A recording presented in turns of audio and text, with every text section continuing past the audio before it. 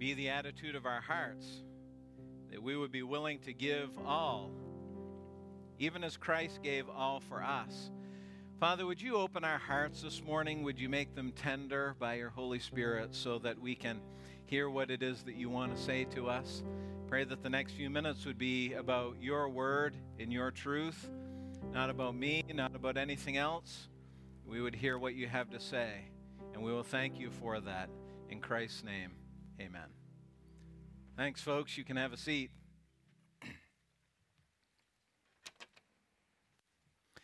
Told somebody before we started this morning that with that breeze kicking up, this could be really short. If my clothespins fail and everything heads toward High Street, I did tell Gavin to be on alert. I told him to dive and sacrifice his body if he had to. So we'll see how it goes. At one point in the not too distant past, and I know some of you are plenty old enough to remember this, Michael Jordan was the most recognizable person on the planet. Everybody knows Michael Jordan, right? Anybody alive during his heyday besides me? Many of you don't want to admit it, but I know you were just from looking at you. Michael Jordan was a basketball player from North Carolina, played for the North Carolina Tar Heels, went to the NBA, very quickly became the best player in the NBA. In his first year in Chicago playing for the Bulls, life was relatively normal. He would take his clothes and go to the laundromat. He would go to the grocery store, take out after the game. Everything was pretty normal. But then, as people began to see what he could do on the court, he became more and more popular. And pretty soon, he couldn't do anything that most normal people do. He would have to call the local grocery store and ask them to open up after hours so he could go in and shop when everybody else was gone. He had to eat all of his meals in his hotel room. He couldn't go to a restaurant. If he wanted to play pool after the game, he had to have the owner of the club rope off an area. And even so, hundreds of people would be standing just outside the rope for hours watching him play pool. Michael Jordan had a lot of fans. Millions and millions of fans. And as a result, people bought billions of dollars of Nike basketball shoes and Chicago Bulls gear. And they made Nike a household name and made the Bulls the most popular team in the NBA and made himself a billionaire in the process. Now, not every one of us is an NBA fan, but I know that you are. I guarantee that you are a fan of something. You're a fan of a certain brand of car or truck, a certain brand of clothing or footwear. Some of you guys are fans of certain brands of firearms more than others, or tools. You like actors or musicians, TV shows or movies. How do I know that? I know that because you wear the t-shirts or the hats. You watch the show. You buy the music. You talk about it. You're a fan. Did you know that Jesus has fans? God is very popular. I know it may not seem like it in the world that we live in. He's very popular. The Bible has sold over 5 billion copies in the last couple of 300 years since the invention of the printing press. It's been translated into 349 languages. And even now, this year, in this most recent census that I referred to a couple of weeks ago, despite all of the evil, despite all of the ungodliness that's going on in our world, even still 65% of adults in this country claim to be Christians. My question is, how many of these are actually disciples of Jesus Christ? Are you a disciple or are you just a fan? You see, a fan will buy the shirt, will buy the book, put the sticker on the car. But a disciple will change the way that he lives because of what he believes. There is a very popular TV preacher who wrote a book a few years ago, and it's called Live Your Best Life Now. Sold 8 million copies. It's so popular that there's a study guide, a calendar, and I found out this week there's even now a Live Your Best Life board game. But that's not the gospel. Live your best life now is not the gospel. It's a self-centered platitude. It's not true discipleship. True discipleship carries a cost. And we're going to see this morning that Jesus does not call us to comfort and ease. He doesn't call us to living and doing what's best for ourselves. He calls us to total commitment and unreserved submission. You see, God calls us not to be fans, but to be disciples. Now, last week, if you were here, Pastor Tim got us into the New Testament. We've bridged the divide from the Old to the New. And he spent last week talking to us about how things have changed and the difference that Christ was making. Jesus Christ was born of a virgin. He took on a human body, even though he is God. He was God then. He has always been God. He is God today. But he took on a human body, and he came to the earth to teach, to show people the gospel, to impact their lives. And we're jumping into the middle of Jesus' ministry here this morning. If you have your Bible, turn with me to Mark chapter 8. And we're seeing that Jesus is becoming very popular. We're actually seeing that Jesus has some fans. He's been drawing huge crowds. And if you read the Gospels, if you read Matthew, Mark, Luke, and John, many sections of these Gospels are very similar, especially Matthew, Mark, and Luke. We call them the synoptic Gospels. They cover a lot of the same events, a lot of the same things that happened or recorded in these books. And as we look at them, we try to figure out, how does Jesus become so popular? I mean, he was born in Nazareth, in Bethlehem, a little hole-in-the-wall place. Shortly after that, he and his family fled to Egypt because Herod was killing all of the babies, trying to kill Jesus. He comes back on the scene. He most likely works in his father's carpenter shop. Then all of a sudden, at about 30 years old, he begins to teach. He begins to gather disciples. And now he's drawing these huge crowds. Why is he drawing all these crowds? I want to suggest to you this morning that one of the reasons he's drawing these huge crowds is that people want to see what he's going to do next. Because he's working all of these miracles. He's doing amazing things. He's healing sick people. He's walking on water. He's given sight to the blind. And in chapter 8 and verse 1, we're not going to take time to read the whole chapter, but at the very beginning, you see there's another huge crowd. And Jesus is teaching, and they're there, and he realizes that there's no food for them. There's no place for them to go to get something to eat. And so he decides to feed them with 7 loaves of bread. And if you read that passage, there's 4,000 people there, and he takes 7 loaves, and he makes it enough. He makes it more than enough. They actually gather up 7 baskets of food afterwards. This is on top of the fact that just a little while earlier, he fed 5,000 people with some kid's Lunchable. So everybody's coming around. What's he going to do next? What's he going to do?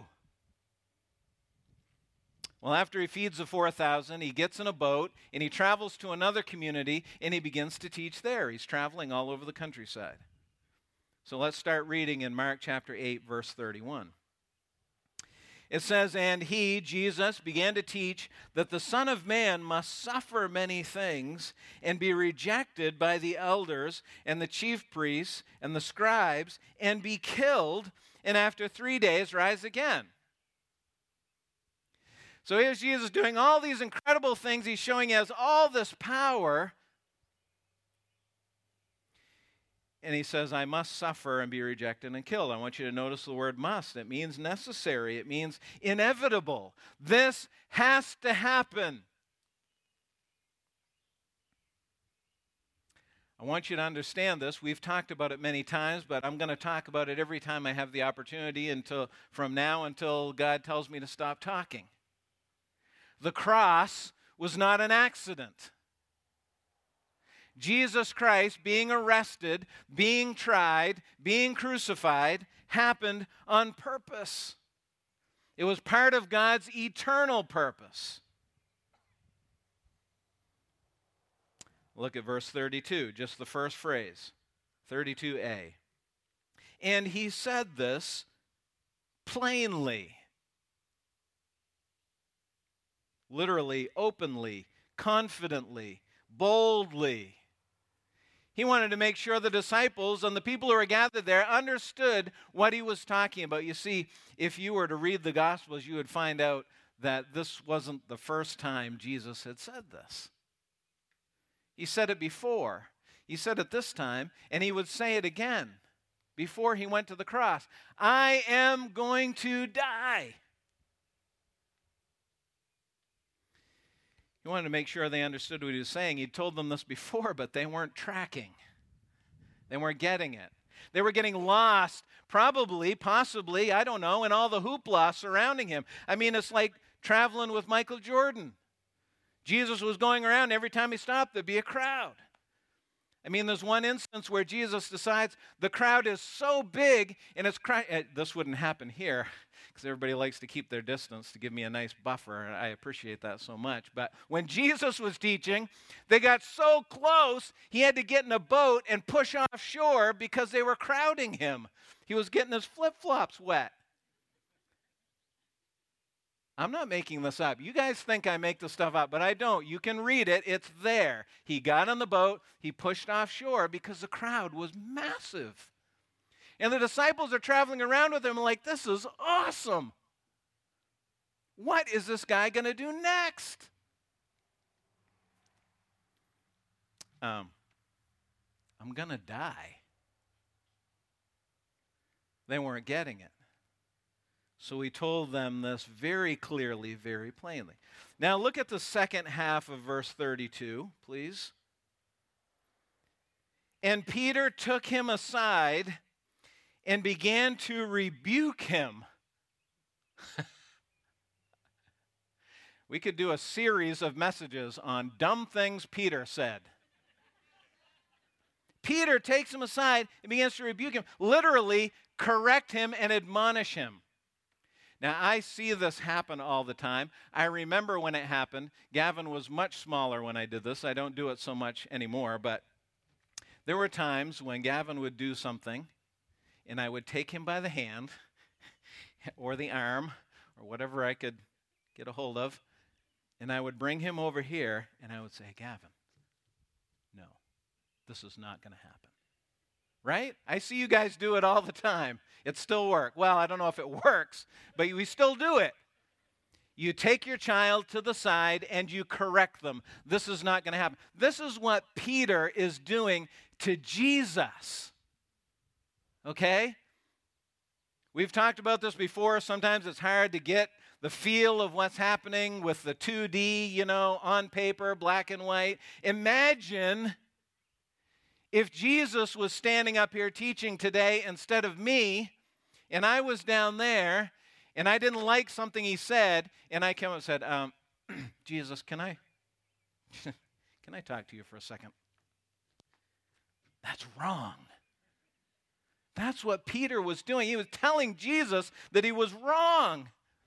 In Matthew's account, when he records this, Matthew says that Peter said, this will never happen. I'm going to die. Jesus, that is not going to happen. And we know how Peter felt about that, right? Because later in the garden, when they came to arrest him, what did Peter do? Whipped out his big sword and took a swipe, trying to defend him. This will not happen. How does Jesus respond? Look at verse 33. But turning, remember Peter had taken him aside, but turning and seeing his disciples, he rebuked Peter and said, get behind me, Satan, for you are not setting your mind on the things of God, but on the things of man.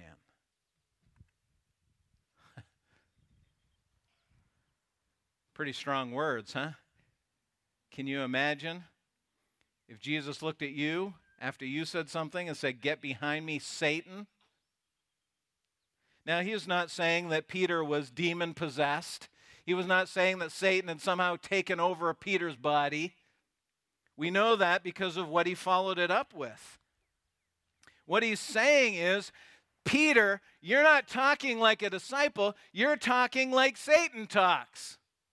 You're saying something that Satan would say. Why was he doing that? What was Peter's problem? Well, Peter's problem was he had a faulty view of the Messiah.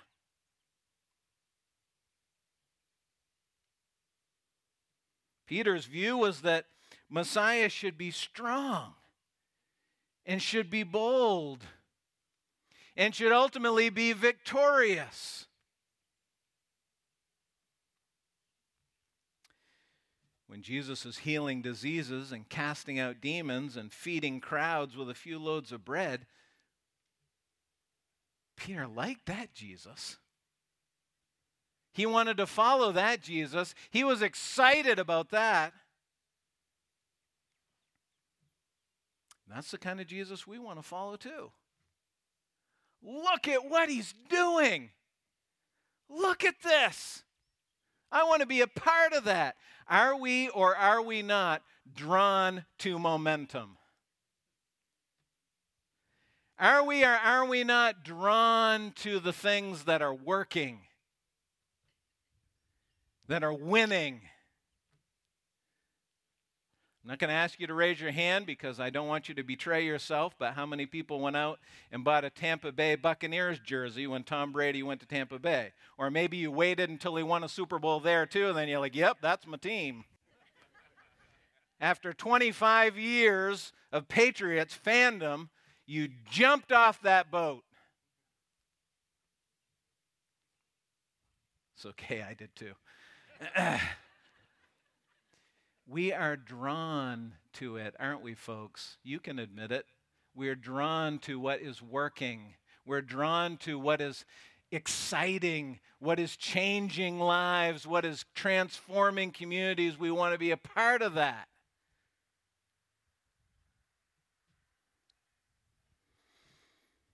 My question is, did Peter say anything that we haven't said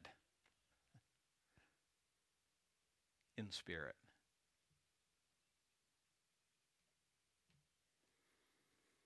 You don't understand, Peter. You don't understand. All you can think about is the things of man. All you can think about is the way that you think it makes sense that I do this. Peter was valuing the wrong things. He was valuing the wrong things, and we do too often. Our primary concern is often our comfort. And we focus on what makes sense to us in this physical world on which we live. Tell me how many of you are looking at the direction this country is going and saying, yep, I'm looking forward to this. I see this heading in a good direction. I think 2025 is going to be amazing. That's the way we want it to go, right? We would prefer that things got more comfortable for us. We would prefer that there were less restrictions on our gathering and worshiping our God together. Would we not? Of course. We would prefer that when we go out into the community and we do something to show the love of God to those around, we would prefer that crowds of people came and said, thank you for doing this. This is wonderful. Instead of somebody driving by and rolling down their window and cursing at us. Right? You don't understand, Peter. I can imagine if the conversation went further, maybe Jesus would have said something like this to Peter. Peter, do you remember the prophet Isaiah? Of course, Jesus. Of course. I've read Isaiah many times. Do you remember Isaiah 53? Oh, that's a good one. That's a good one. Do you remember what it says in Isaiah 53 about the Messiah? Yeah. Oh. He will be wounded for our transgressions. He will be bruised for our iniquities. The chastisement of our peace will be upon him, and by his stripes we are healed.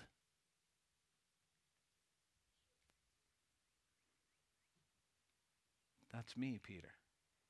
That's me. And by the way, we didn't read it, but 3 verses before this happens, in Mark 8:29, Jesus said to his disciples, "Who do you guys think I am?" You know what? Guess who spoke up? Peter. "You're the Christ. You're the Messiah. You're the one." 3 verses later, this ain't happening. If Christ doesn't go to the cross, we have no salvation. He told them this plainly. Let me ask you this question, my friends. Do you understand what Jesus is saying? Do you understand?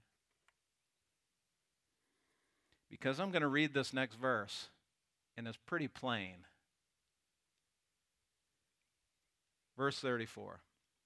Calling the crowd to him with his disciples, he said to them, "If anyone would come after me, let him deny himself, take up his cross, and follow me."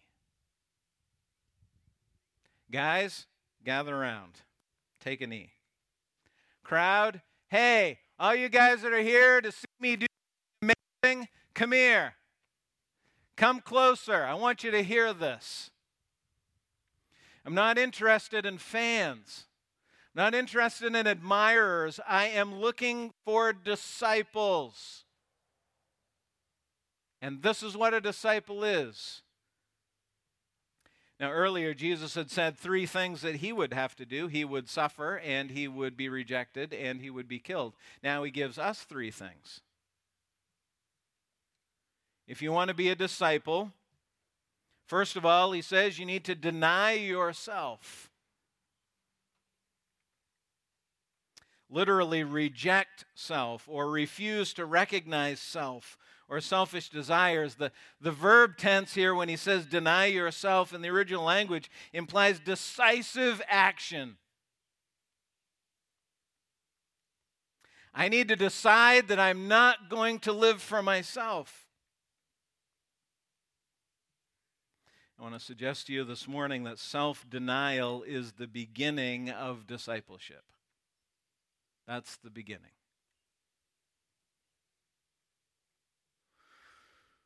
Self-denial is the beginning of discipleship, and the beginning of self-denial is denying self-righteousness. Let me explain by what I mean by that. If you are going to deny self, if you're going to live the life of a disciple, the first thing that you need to deny is your ability to save yourself. Because that's how most of us live. What do I got to do to save myself? What do I have to do to make myself palatable to God, acceptable to God? That's the first thing we have to deny. We can't do it. Several years ago, I told you the story of William Borden, who was the original missionary to Islam, gave up a life of privilege, went to Africa, ended up dying there in Africa. But I shared with you this. I think about it almost every day over the years since I read this. One of the things that William Borden said was say no to self and yes to Jesus every time. Every time we come to a decision point, say no to self and yes to Jesus every time. That's self-denial. This does not come naturally to us. It is something that must be chosen. Deny yourself. Here's the second thing that Jesus says. You need to take up your cross. Again, this is emphatic, decisive action. But what does it mean to take up your cross? What does that mean? That sounds so strange. Well, in today's world, the cross has become an iconic symbol, almost a sentimental symbol for us. But when Jesus was writing, when Jesus was talking to the disciples, the cross was a torture device. It was an execution machine. If you read about the states in our country that have capital punishment now, most of them do it by lethal injection. And if you know anything about it, you know that they are constantly working on that process to make it as quick and as smooth as possible. And it's a terrible thing to take someone's life. But states and doctors continue to work to improve and streamline the process so that it can be as quick and as painless as possible. But in the Roman days, they wanted the opposite, man. They wanted it to take as long and be as painful as possible, so somebody invented the cross. And when you died on a cross, it took hours of agony. It was designed to prolong death, not expedite it. It was public, it was painful, it was humiliating. It's estimated that during the Roman Empire, 30,000 Jews were crucified. So, when Jesus says carry the cross, this is what he's talking about. Carrying the cross was part of the process. Now, I'm sure you know, because we read it a lot at Easter, or if you're reading through the Gospels, you read the account of the crucifixion, you know what was the first thing that Jesus had to do after he was arrested and tried and beaten? What did he have to do? Nobody knows. Okay, I'll tell you. He had to carry the cross, right? He had to carry his cross. This was not something that they decided to make Jesus do because they wanted to make it worse for him. This is part of the process. If you were going to be crucified, after you got tried, you had to carry your cross to wherever the crucifixion was going to take place. Why did they do that? They did it to multiply the humiliation. They did it so that they made sure that everybody between the courthouse and the crucifixion site knew that you were going to die because of who you were and what you had done. So to carry your cross as a disciple means to be willing to bear the shame and to be willing to bear the pain. It means to acknowledge it. It means to be willing to be public about the fact that you are a disciple of Jesus Christ.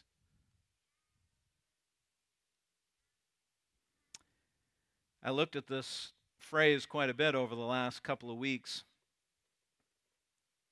and I found out that it is literally Jesus saying to Peter and the other disciples and the rest of the people there, he is literally saying to them, take up your cross. He's not saying take up my cross. Take up your cross. Your cross is different than my cross. I don't know what it is that God is going to ask you to do. I don't know what he's going to ask you to bear in your lifetime. Some of you have been asked to bear tremendous physical pain from an illness or an injury. Some of you bear huge amounts of emotional pain because of what's happened in your life and in your family, grief and hurt. Some of you have had horrible things happen in your families that you have to wrestle with. Some of you had terrible things happen at your jobs. Some of you may struggle with mental illness. I don't know what your cross is. I don't know what it is that God has asked you to bear in your life, but if you are his, he says, take up your cross, bear whatever it is that I've asked you to bear, and be willing to admit you are my disciple. Sometimes we don't like to do that. Sometimes when we have to bear burdens and suffer and mourn and grieve, we get angry at God.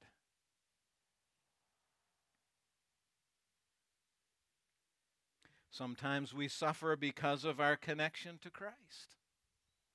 Sometimes you are asked to make a decision in your home or at your school or at your job, in your community, that identifies you as a follower of Christ.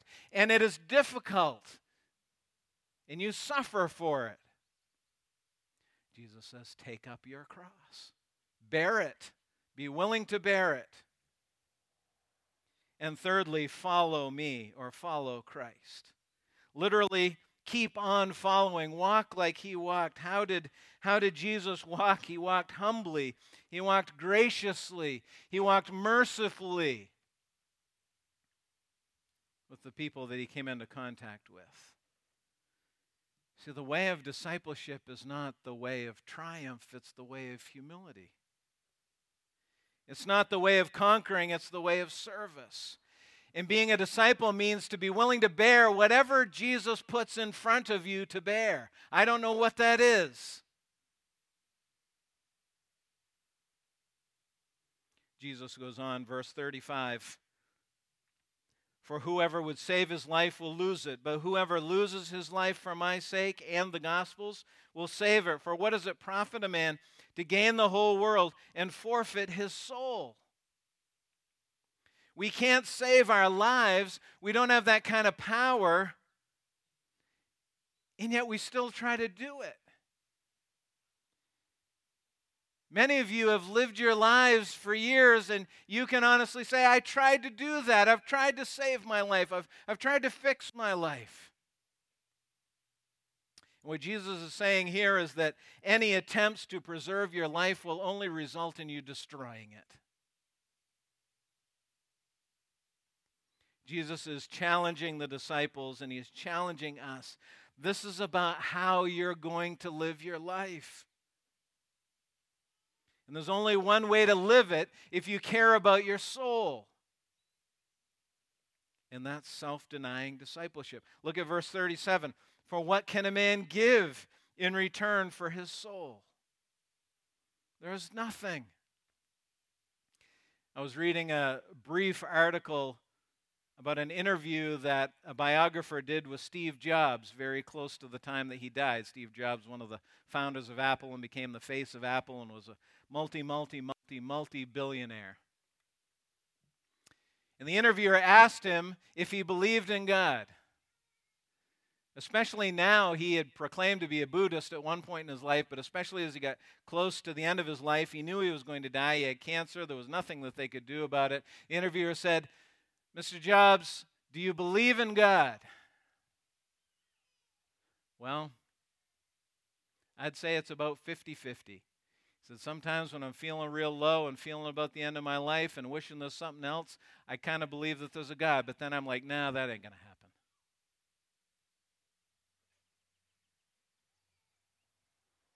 Those billions of dollars cannot change what happened when Mr. Jobs died.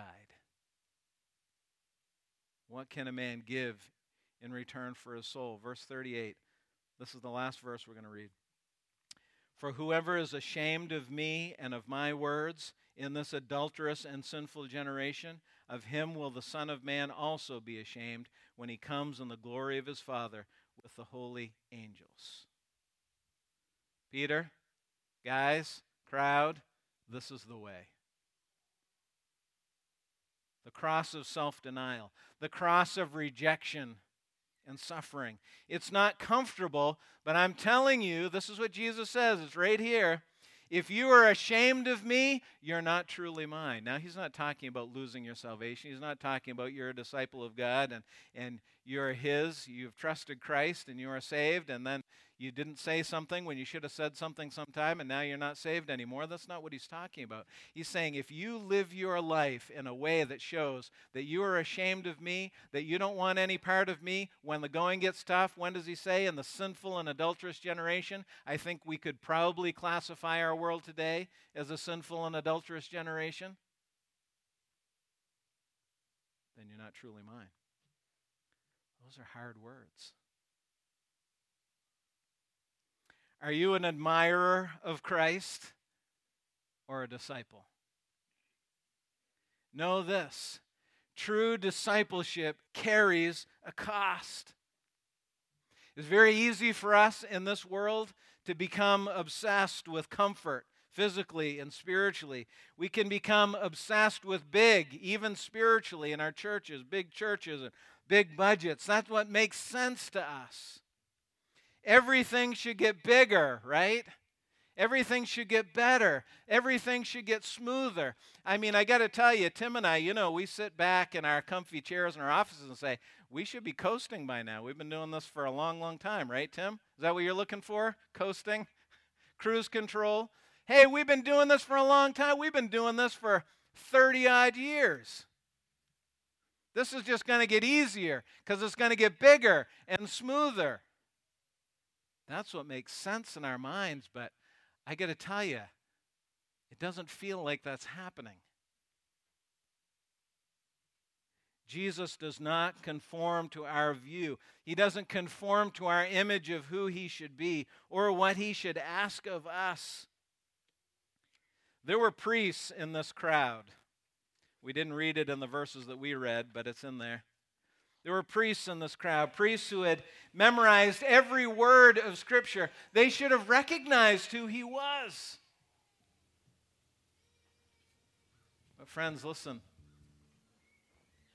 Dealing with the holy doesn't render you incapable of holiness. Look at the disciples. The disciples had already left their homes and their families and their jobs to follow him. They were traveling around. All they were doing was listening to him teach. Following him was their life's work. And yet Peter condemns him. Being a disciple does not just happen. Bring this into our situation. If anyone should know who Christ is and know what he demands, it should be us. It should be the church. I mean, this is what we do, right? We get together and we hear somebody teach and we sing about it and we go to group and we talk about it for years. But it's so much easier to mold Christ into our image than us be molded into his. You can't be a disciple without embracing the way of the cross. And the chastisement and the challenge of Mark 8 is for us. It's for you. But here's the good news. To be chastised is to be offered grace to change. You know who God doesn't chastise? People that don't want anything to do with him. He wants to get our attention. He's trying to get your attention. Deny yourself, take up your cross, follow Jesus. Jesus knows that the ways of the world have a tight grip on us, and he also knows that we like to keep a tight grip on the ways of the world. But the message is that Jesus Christ is enough, and that by his grace we can deny ourselves and follow him. Would you stand with us this morning and sing this together? This is what we're talking about. Christ is enough for us. God is near to the humble. He offers grace to the weak. That's the beginning of self-denial, admitting our need. Are you a fan or a disciple? Look at your life. You'll be able to tell. Father, I know that you are calling us as your people to be your disciples. You are calling us to self-denial, calling us to take up our crosses, calling us to follow you in humility and in mercy and in service. I pray that you will be at work in the hearts of your people this morning. May we carefully examine ourselves, ask ourselves these questions. Be willing to do as you have called us to do. Thank you, Father, for this time. We ask that we would have your grace. Show it to us literally this week as in Christ's name. Amen. Thanks, folks. Have a great week. Room in your heart for God to write his